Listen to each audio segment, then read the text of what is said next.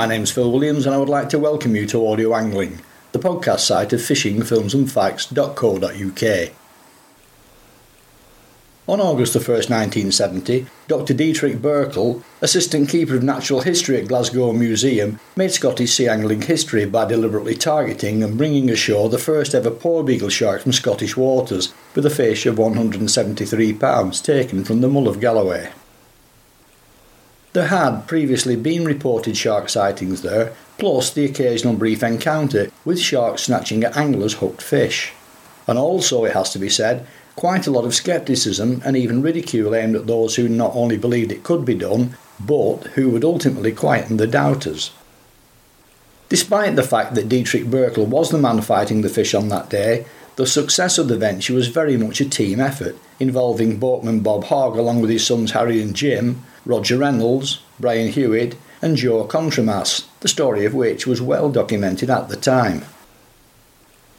Back in 2011, just after the 40th anniversary of that catch, interest on one of the national angling forums unexpectedly resulted in a front page story in the Galloway Gazette entitled Exclusive, Truth Behind Record Shark, written by the columnist Peter Foster and based on conversations with members of the Hogg family who were present on that day and had, after 40 years of silence, suddenly been moved by reported feelings of guilt and integrity to tell a totally different version of the story, completely at odds with the original report. It's now April 2013, and returning to Scotland from his home in Germany for a week's fishing for common skate in the Sound of Jura, another species he has history with through the Scottish tagging programme initiated by him in the early 1970s, Dietrich has invited me to join up with him and on your mark skipper Ian Burrett and has agreed to talk about his porbeagle catch and put the record straight regarding what is, after all, a piece of Scottish sea angling history. Now, in the run-up to this interview, you provided me with copies of both a relevant issue of the Galloway Gazette and subsequent correspondence sent to them by yourself, so I am well briefed on all the relevant claims. Can we now, to set the record straight once and for all, discuss in detail here everything relating to the subject, starting with the fundamental question: did you, fishing with rod and line, catch and bring ashore a porbeagle shark weighing 173 pounds off the Mull of Galloway back in August 1970? The fair angling, yes, it was hook and bait. It was played to the side of the boat, and when it was to be gaffed to attach it to the boat, the gaff struck the line and broke the part of the trace. And the fish started drifting away from the boat. And it was just a couple of strokes with the oars, and we were back at the side of the fish.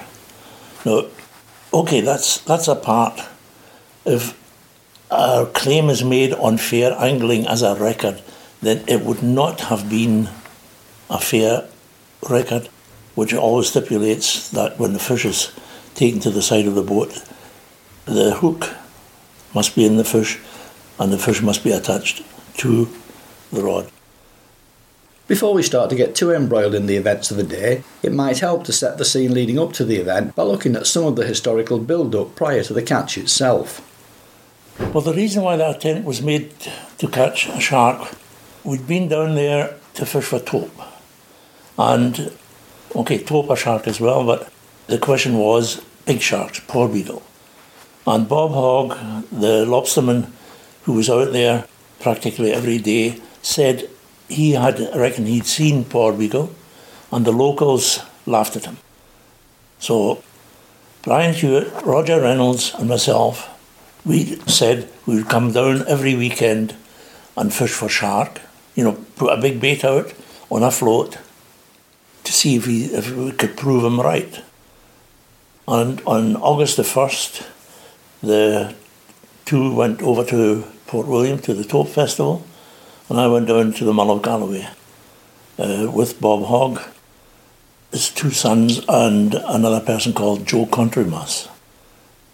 And we went out in two 15 or 16 foot boats and fished all day, and then towards the end of the day, around about 4 or there, we went down below the lighthouse in the race with the tide just turning, and suddenly the float started moving towards the boat, and I looked in the water, and there was a big fish towing it. And it was a shark. It took an hour to play before we got it to the side of the boat, as I said. And then as it was to be gaffed, the gaff struck the line and actually broke the trace where the little bit of trace which had been standing out beyond the sleeve had been cut off. And there was a nick in the main line. That's where it parted. So it was either a question of just letting it go, and if we went ashore and said yes, we'd had a big fish, nobody would have believed it, and we took it ashore. Now obviously, I've researched all around the subject as you might expect in preparation, and one of the notes I have here is of a supposed claim by Bob Hogg of having seen mako sharks around the Mull. What, if any, light can you shed on that? I've no idea. I mean, there was a lots of talk about, fish jumping. Okay, I've seen fish jumping. There was the basking sharks. I can't imagine that makos would be there. It's a bit far north. Okay, makos in the Channel, West Channel. Yes, but not so far north. And in those days, climatic conditions were a bit different also. Why should they go through the Irish Sea or go around Ireland and come into... Tell us a little more now about the history behind the attempt by the group and also the setting up of the Mull of Galloway Big Game Club. At that time we had founded or got very interested in coast fishing in Scotland, mainly pike and carp. And there was one chap, Roger Reynolds, who always disappeared in the summer. When we had a meeting or went up to Loch Lomond pike fish, Roger wasn't there. And then in the first autumn meeting, Roger suddenly appeared again. And we said, "Where have you been?" And he smiled and said, "Yep, been down to Luce Bay, catching taupe and bass," and things like that. And of course, I was very interested in these fish also, to try and get specimens as Scottish fauna for the museum. And I went down and had a holiday in a caravan at Sands of Luce. Went down to East Tarbet, and I was horrified to see so many big, beautiful fish lying dead on the shore. And that's when Bob Hogg appeared and I started talking to him, and that was involved the beginning of the sort of search or the attempt to catch a shark. And that is at Port Beagle. So what was the general planning behind the attempt, which obviously didn't produce a result straight away? How many blanks had you drawn already by that stage? It was about half a summer, 5 or 6 times. And I mean, the planning as it was, I was just lucky. We couldn't really say, today I will go and catch a Port Beagle. We went out and out and out again until the fish was landed. You've given us quite a detailed account of the happenings on the day. The decision to fish, the hook up, and ultimately the breaking of the line with the gaff before finally securing the fish, all of which was a good result. But shortly afterwards, according to the Galloway Gazette, things started to become a little strained. No, not at that time really. When we came ashore, there were quite a number of people there, and I'd phoned my wife, and she had phoned Brian Hewitt, who'd arrived from Port William. As soon as he got in, his wife informed him that I'd caught a shark, and he just jumped in the car and drove all the way back from Hamilton down to Luce Bay. I had said to Bob Hogg, the fisherman, that undoubtedly this will make the headlines. And, we'll use that to put the area on the map. A friend of mine came down and lifted the shark up for the museum in Glasgow. And on Monday morning, I got a phone call from Border Television in Carlisle asking me to come down. They wanted to do an interview. And I said, okay, I'll come down, but only if Bob Hogg, the skipper, is there as well. Because I'd said to him, whatever happens with me, you were the guy who took me to the shark, and so on. And they tried to find him, but he apparently was somewhere at sea and couldn't be reached. So I said, okay, you've got Monday evening, reach him, and I'll come down on Tuesday. And they said, no, that news is no news on Tuesday, it's news today. So I went down and did the interview. It was about 3/4 of an hour, all sorts of aspects, and I always mentioned his name as a man whose boat I was in and the reason why we'd done it and everything else, and I gave him all credit in the capture of the shark, his part in it. And it was actually broadcast and cut down to about the usual thing, 5 minutes. And the following weekend when I went down, I felt quite proud of myself, this interview and everything. And I got into Drummoor and, as soon as he saw me, you bastard, excuse me. I said, what's up? You'd promised to take me to that interview. And I said, yes. And I had intended to, and I'd given them your name and everything else, but you were at sea and they couldn't contact you. And they said that if I didn't come down on the Monday, they would just skip it. And I think it was always better to do the interview. You got credit in it, and it should do some, do you some good. But the thing was that our friendship was bust up because of that. He never forgave me for saying I would take him and then not having that, and he wouldn't accept the explanation I'd given him why I'd gone down there on my own. Jumping forward now to 2011 and the Galloway Gazette, which I know you had an exchange of correspondence with, how and why did all that come about? The funny thing was, I was surfing on the internet looking for pictures of sharks, and I came across a picture of a shark hanging from a sort of gantry and a little girl standing beside the fish, and there was a panel in the background, Milbro Tackle, and my name on it and the shark and everything else. And the question was, can anybody say anything about this picture? And somebody had already answered it, saying it was a porweedle caught on the 1st of August 1970 at the Mull of Galloway, etc., etc.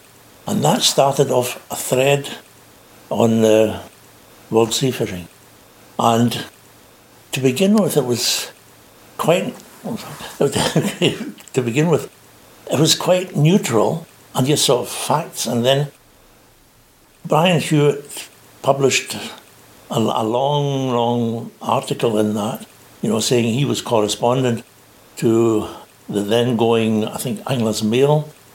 And it's very gradually took a funny sort of slagging turn, where I was the bad one. And the end of it was actually an article published in the Galloway Gazette with a front page headlines, hook, line, and a real stinker. And a photograph of the shark hanging from the gantry and myself standing beside it. Now, according to that story, which I have read, your interest in the shark potential around the Mull of Galloway was actually stimulated by the others involved, particularly Roger Reynolds and Brian Hewitt, whose initial idea the attempt had been, and that they were now trying to distance themselves from what had happened on the day of the catch. There wasn't any one particular person who was a driving force. We were a trio, and we had gone down a couple of times together, Roger in his own boat and Brian Hewitt and myself together with Bob Hogg. But then they had an interest. Brian Hewitt was also a match angler, and he had an interest in competition angling. And the Luce Bay Tope Festival, run from Port William on the other side, that was the one they went to. And I said, no, I'm not coming. I said I'd promised to go down to Luce Bay, to the Mull of Galloway, whenever I could, to see if we can catch a shark, a porweedle, and I did that. As I understand it, this was in the company of Joe Contremas and one of Bob Hogg's sons. We went out in two boats very early in the morning. Bob Hogg, I think it was Jimmy Hogg, myself in one boat, and Joe Contremas and another of Bob's sons in a second boat. And we fished all day, sort of between the Mull Head and Maryport. And then towards the end of the day, we went right below the lighthouse and sat in a back eddy. And the mackerel was out on the balloon.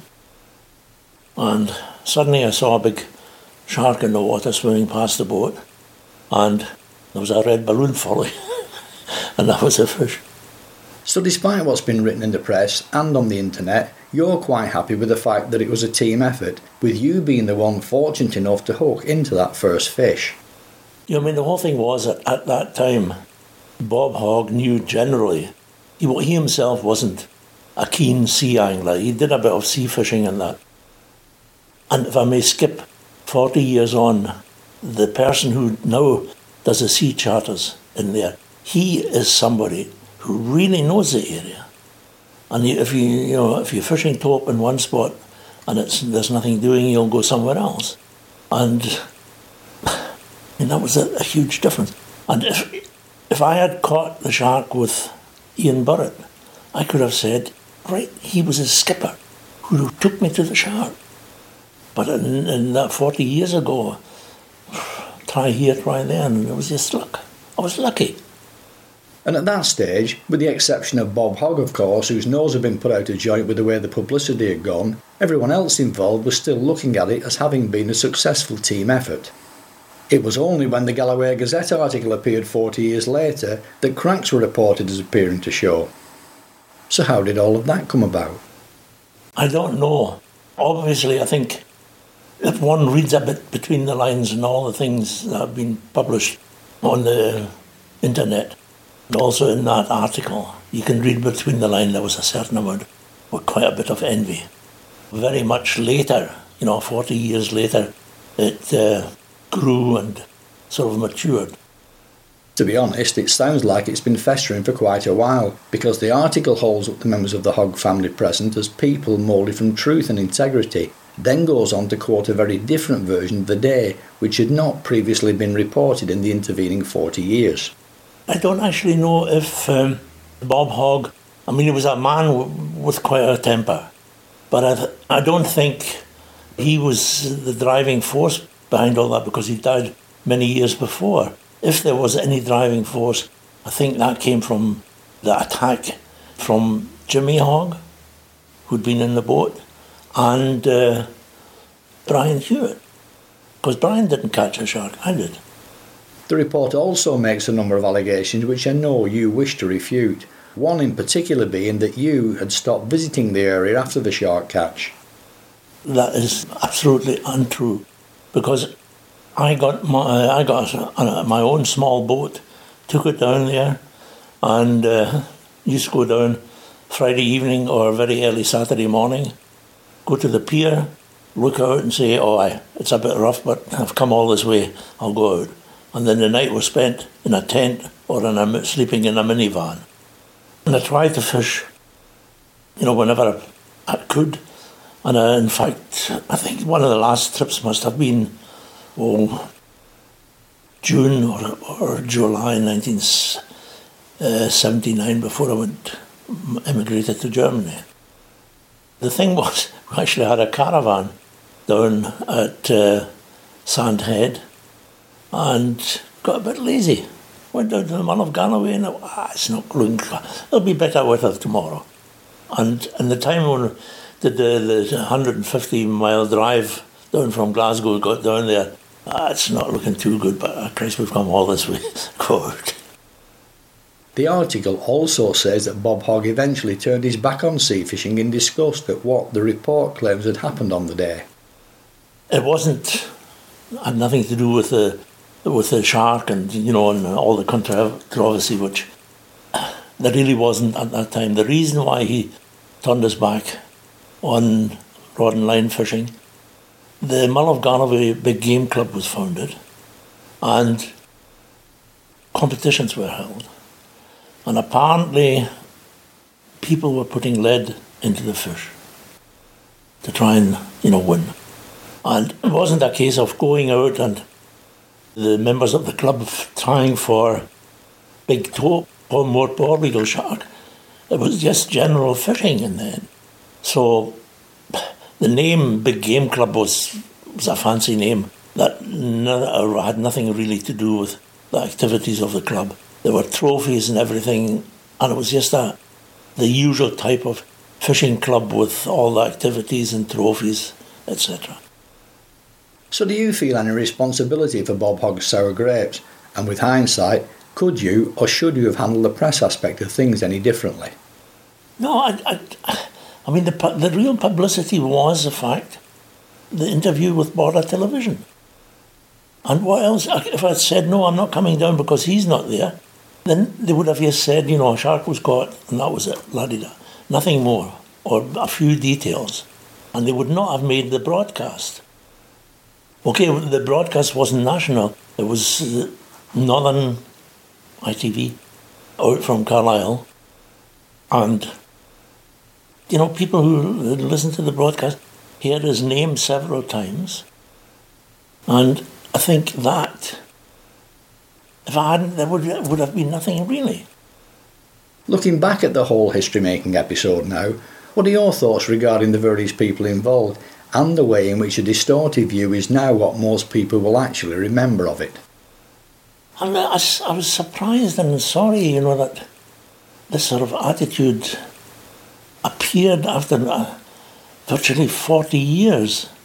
Because at the time, we were still very friendly, we'd still go out together and fish together, and there was no animosity, really. And why after 40 years? Okay, possibly one thing. I became fish recorder for the Scottish Federation of Sea Anglers. And I also became fish recorder for the European Federation of Sea Anglers.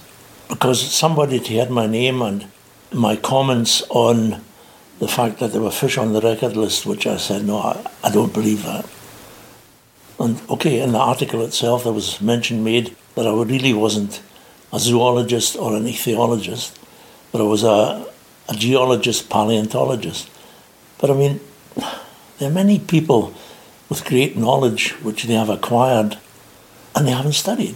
So I honestly don't know what they were trying to get at 40 years after the event. For what it's worth, knowing journalism as I do, I personally don't see how the shark report could have been handled any different. Yeah, it probably was disappointing to some of the others, but not as disappointing, I suspect, as no recognition at all. The only person really who can be given any credit is Bob Hogg. The other person who's mentioned in there, Joe Contremas, was a very, very peculiar person. Despite what's gone on, nobody can take away the fact that this was a history-making event, not only for the area concerned and the people involved, but for Scotland as a whole, as this ultimately triggered interest in Scotland's porbeagle potential elsewhere.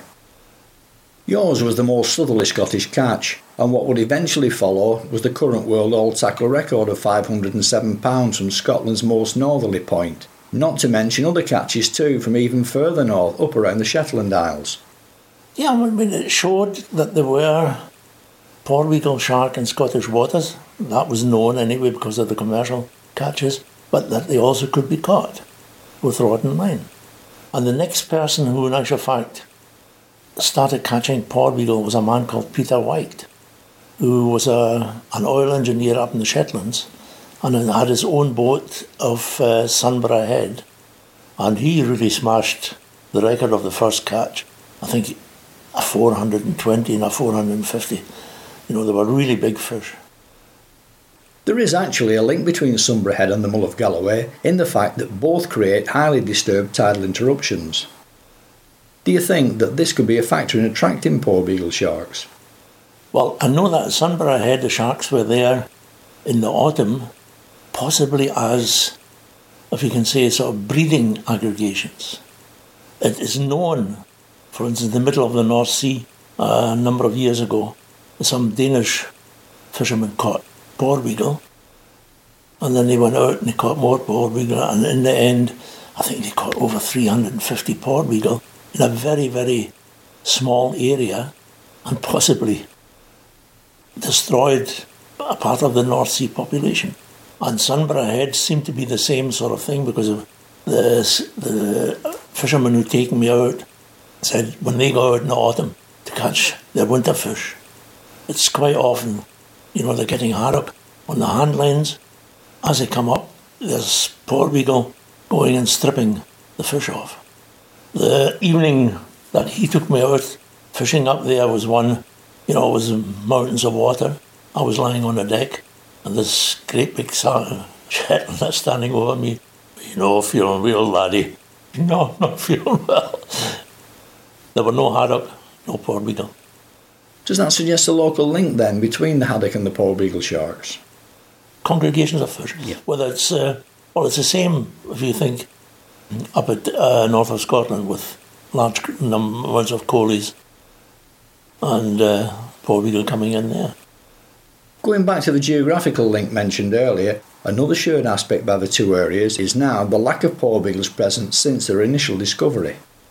No, well, I think Sunborough Head, very, very difficult waters. I mean, if you think of the Mull of Galloway with its tide race, that is nothing compared with this tide race and the waves you get at Sunborough Head. And the locals, who, again, it's a case of, if they go out fishing, it's fish for eating. And, you know, catching sharks is not really interesting because I don't think, you know, you would, if you got a 2 or 300 pound shark, that's a lot of eating. Given that very few porbeagles are ever caught around the Mull of Galloway and Burrow Head on the other side of Luce Bay, and the fact that none have been reported in any sense there for a very long time, can you see a repeat of your fish ever taking place at some stage in the near future? I don't know, that possibly other species, if the climate changes, which are supposed to be happening. But we keep forgetting that if it gets warmer sooner or later, if the North Atlantic Drift or Gulf Stream stops flowing, we're in trouble here, because we're at the level of Labrador, and it's going to be very, very cold here. So I don't know, you know, it's what can really happen. So despite sea temperatures on a global basis rising, polar ice cap melt and its effect on the Gulf Stream could actually see us having much lower temperatures than we do at present. Yeah. The whole thing is that they now know what drives the North Atlantic Drift. It's a fact that water evaporates and the seawater gets heavier and sinks down. Now, if you start getting the ice melting in Greenland, you're going to get fresh water lying on top of salt water. There's no evaporation of the salt, of the water from the salt water, so that will possibly stop the North Atlantic Drift. And then, you know, we're really getting cold water because we are at about the level of Labrador. What do you think is the future of Scottish shark fishing and the efforts to stimulate population numbers of all Scotland's cartilaginous species by people such as Ian Burritt and Sir Sakan? Or are you so far removed from this now living in Germany that most of this has pretty much passed you by? Well, Ian with his attitude, and well, if I can go back, Bob Hogg's attitude in the end was the same, that when he took people out, they caught tope, and he didn't allow them to take them ashore, because he also realised that his future as far as recreational angling lay in the fact that there were tope here. Now, Ian has been doing exactly the same thing, and if commercial fishing would cease in certain areas, I think an increase in the population of fish could get more sea anglers in, which would bring more money into the area than the commercials make, because the commercials don't leave the money in the area where they're trawling, they're taking it away. Recreational angling, okay, even if you catch a lot of cod, you don't need to take them away. Take one, take two, but the rest. For me, that my attitude always has been, I like fish, I like to see fish, and the only way I can see fish is if I catch them. So with Sir Sakan fighting its corner on behalf of both the fish and of anglers, fish stocks should at least maintain the status quo in Scottish waters, and could, fingers crossed, as more victories like the common skate and porbeagle legislation come along, even see a slow but sustained recovery over time. It could be if the attitude from the people who have the real say, if they realise that recreational angling has a greater economic value than commercial fishing. And your fish from August 1970, will that remain the local target to beat? Or might someone who follows your example at some stage in the future possibly come ashore with photographs of a porbeagle that's even bigger than that? Not if they're not fishing for them. It takes quite a bit of time and money, obviously. And if you go out, even now when I went to go down to the Mull of Galloway, I fish for taupe, but I've always got a large bait on a balloon drifting in about 10, 15 feet of water. So if a shark does come along and maybe attempts to take the bait, because I've seen one other large fish being taken, and that was Roger Reynolds was fishing near me, and he got a fish on, started playing it, and suddenly it went dead. And he just sat there for about half an hour, and then he brought up the head of a conger, and the rest was gone. That obviously was a shark. That's the porbeagle interview concluded. In a few minutes' time, we'll both be heading down to Crinan to meet up with Ian Burrett for a day afloat after another big fish species he was involved in way back when, that being the common skate. That actually is another story in its own right, which I hope we'll cover separately before going our different ways. But there's a certain irony in the fact that it was you who started the skate tagging programme, which we're all benefiting from today, which has now passed into the hands of Sasakan, with Ian doing much of the actual tagging work. Well, there were always lots of places with common skate, and a number of these were fished out commercially and by recreational anglers. And it's nice to see that an effort is being made to preserve these stocks. And the only way you can preserve a stock is to find out what the size of the stock is. And the work that Ian is doing and a number of other skippers on the west coast of Scotland, catching and tagging the fish, I think, is a fantastic thing.